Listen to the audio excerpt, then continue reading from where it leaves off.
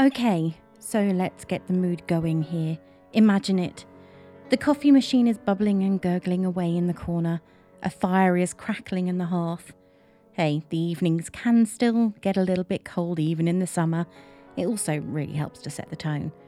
The smell of musty paper and the subtle sweetness of vanilla is in the air, and you're gathered with some of your closest book friends to talk about your latest find.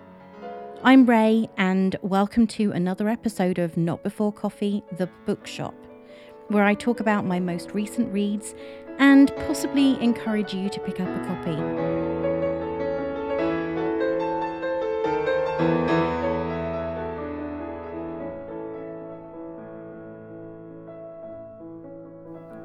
I've been really looking forward to the release of the latest novel from Page Toon since I pre-ordered it all the way back on the 18th of December 2020. Yes, over 6 months ago. Release dates aren't set in stone, so every once in a while an email would arrive letting me know of minute changes, mostly to price. And then a few weeks ago, social media promo really ramped up, and another 2 emails arrived in pretty quick succession. The first one said the release date had been moved to the 29th of June, and the next one told me that the release date had been moved to the 24th. Which one was I to believe? It didn't really matter as long as the book arrived. In a way, I'm really happy the book didn't actually arrive until Friday the 25th of June, as it meant that I didn't have the temptation of reading while my brain was pounding out of my head, thanks to a pretty horrific 3-day headache, hence no second episode last week. And B, it meant that I had something to look forward to for Saturday, because Saturdays can be a little bit long. Yes, I know, it's the weekend and yay, no work, but when you live alone and you do suffer a little bit from agoraphobia, going out isn't the best thing, and having something to occupy your time is really encouraging. In fact, after planting the impatiens, petunias and geraniums on my balcony, I sat down with a book and a big strong cup of tea in my travel mug, yes, tea, and didn't come up for air until I'd finished the book just over 2 hours later. Okay, enough of the how I got this book talk. I should probably tell you what the book is and what I thought. So, the book is obviously the most recent from Page Toon, and it's called Someone I Used to Know. Right off the bat, before I go into the book itself, I have to say that after many Kindle reads, and I do love the convenience of instant downloads. In fact, I was sitting there going, why isn't it downloading onto my Kindle? And then I remembered, well, actually I didn't remember. I looked on my Amazon record and discovered that I'd ordered the paperback copy. I do love a physical book. The cover of this one actually feels a little bit like velvet, and there's nothing like the sensation of having a physical book. There is an instant happy memory for me I always associate with a proper book. That beautiful sensation of turning slightly roughened pages with my fingertips. So much can change in half a lifetime. Then, at 15, George is the foster brother Leah never asked for. As the angry, troubled boy struggles to come to terms with his circumstances, Leah finds herself getting drawn closer to him. Theo's wealthy family have mysteriously pulled him out of boarding school, and he is now enrolled in the local state school with Leah and George. When their worlds collide that summer, the 3 teenagers form a bond they believe will be unbreakable. But life doesn't always go to plan. Now, shocking news brings Leah back to Yorkshire, baby daughter in tow, but Emily's father Theo isn't with them, and George has unexpectedly returned. After half a lifetime, have they healed the scars of their pasts?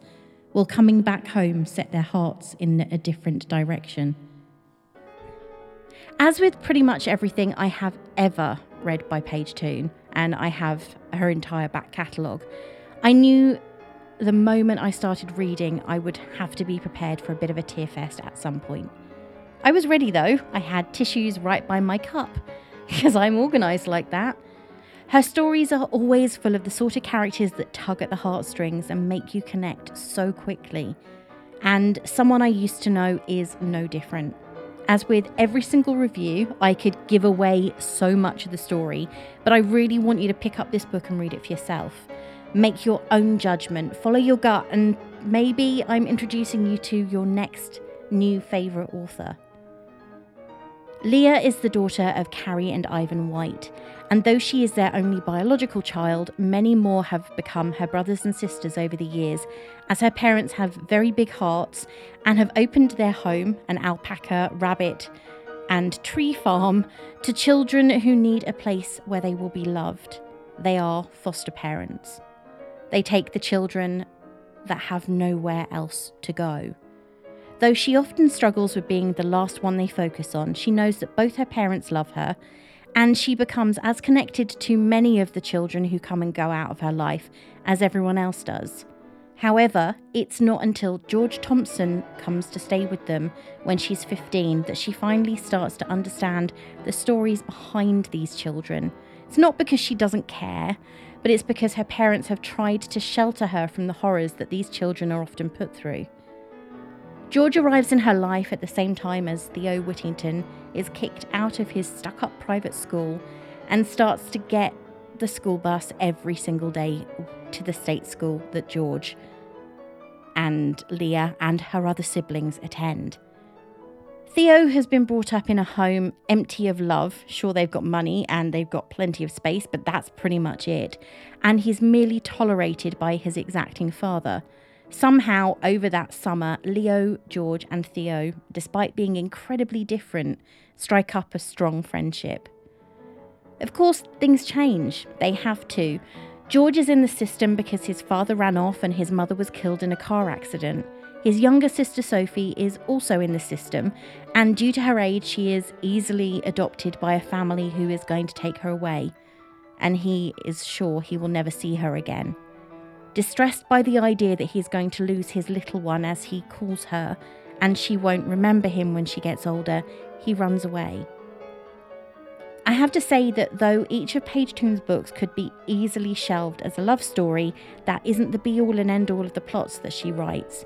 She has this magical way of introducing characters who have an effect on me as the reader. I want to know more about them, I grow to care about them, and I really want things to be okay.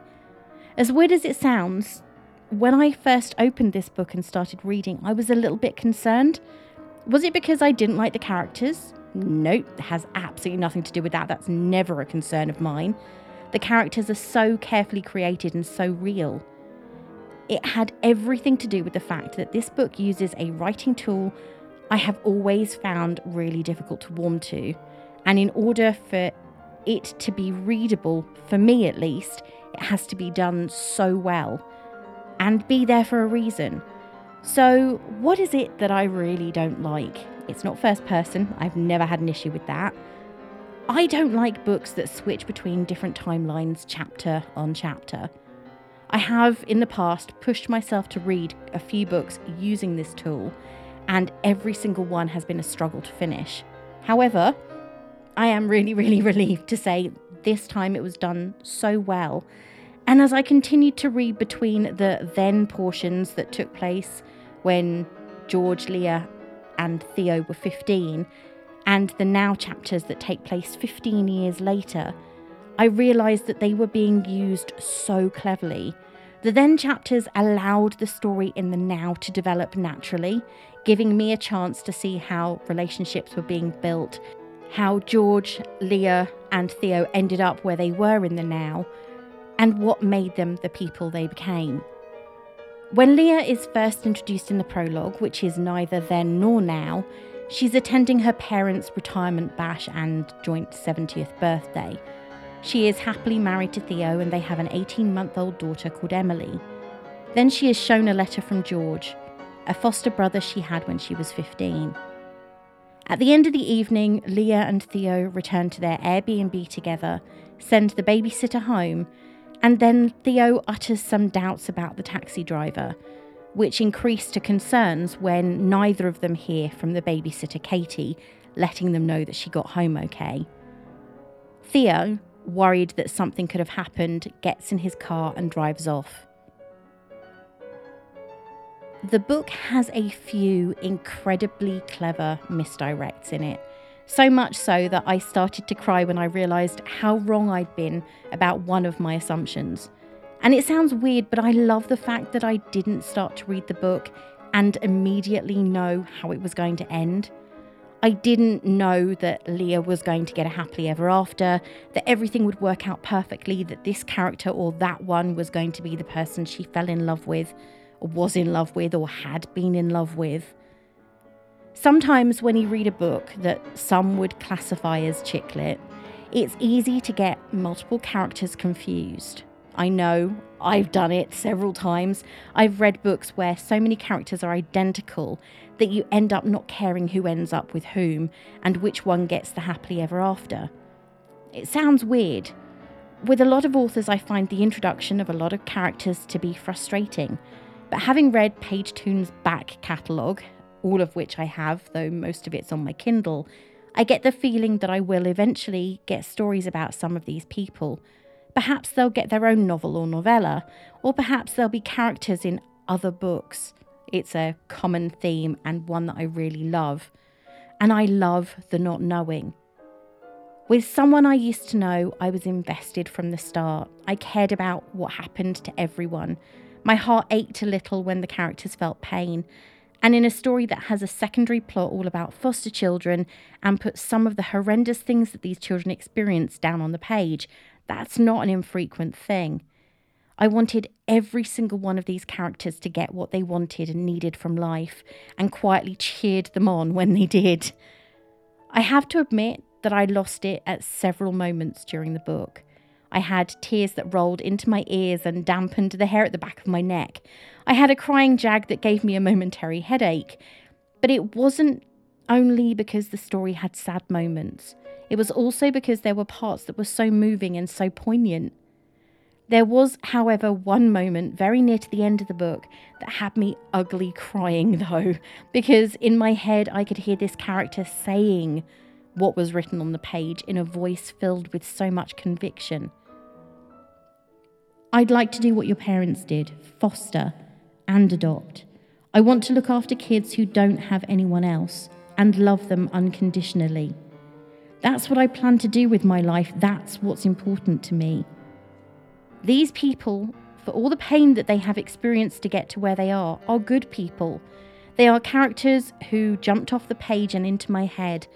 As I read the book, I could see them and hear them as their lives were being lived on the page. This is what I love about Page Toon books. So, here comes the question and answer part. Can't leave that out any week. Did I enjoy it? What can I say? I love a book that makes me cry a lot. I am a masochistic reader, I guess. I have talked about a number of her books on previous episodes, including my favourite, If You Could Go Anywhere. And though this one has inched up there, there is something about If You Could Go Anywhere that holds a strong place in my heart. She manages to create characters that are so real, the sort of people you can imagine meeting out and about wherever you live. And as much as I enjoy my fantasy novels, and you know I do, I've talked about a few of them, the realism of these ones really touches me. Will I read it again?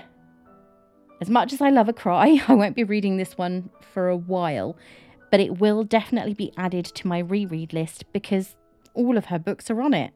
I have a number of stories that I like to keep back for a rainy day when I don't want to read something new. Those days aren't often because my medication helps me to maintain a semblance of balance. However, on the days when I just can't face real life, these books are right there waiting for me. And now I have a new one to add to the pile. Would I recommend it to other readers? Definitely. In fact, I was in a video call with a friend at lunchtime on Sunday when she started talking about being in need of something else to read.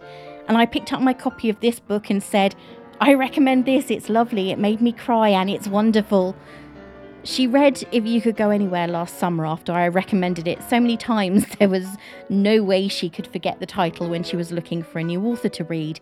And she told me today that she would certainly pick up someone I used to know because she really enjoyed the other one. So I am converting new readers at every single opportunity. So there it is, this summer's release from Page Toon, Someone I Used to Know. Help it jump to the top of the bestseller list by getting your copy now. You really won't regret it, I promise. I don't care that it made me ugly cry, it was worth it. The last cup has gone in the dishwasher, the closed sign has been turned around, so it's time to end this, another episode of The Bookshop. I hope you enjoyed it and will come back again for more. If you like what you hear, why not share it with your friends and family? And please post a review or rate my podcast over on Podchaser. I really love hearing what you have to say. You can follow me on Twitter at need_3_mugs or on Instagram at notbeforecoffeepodcast.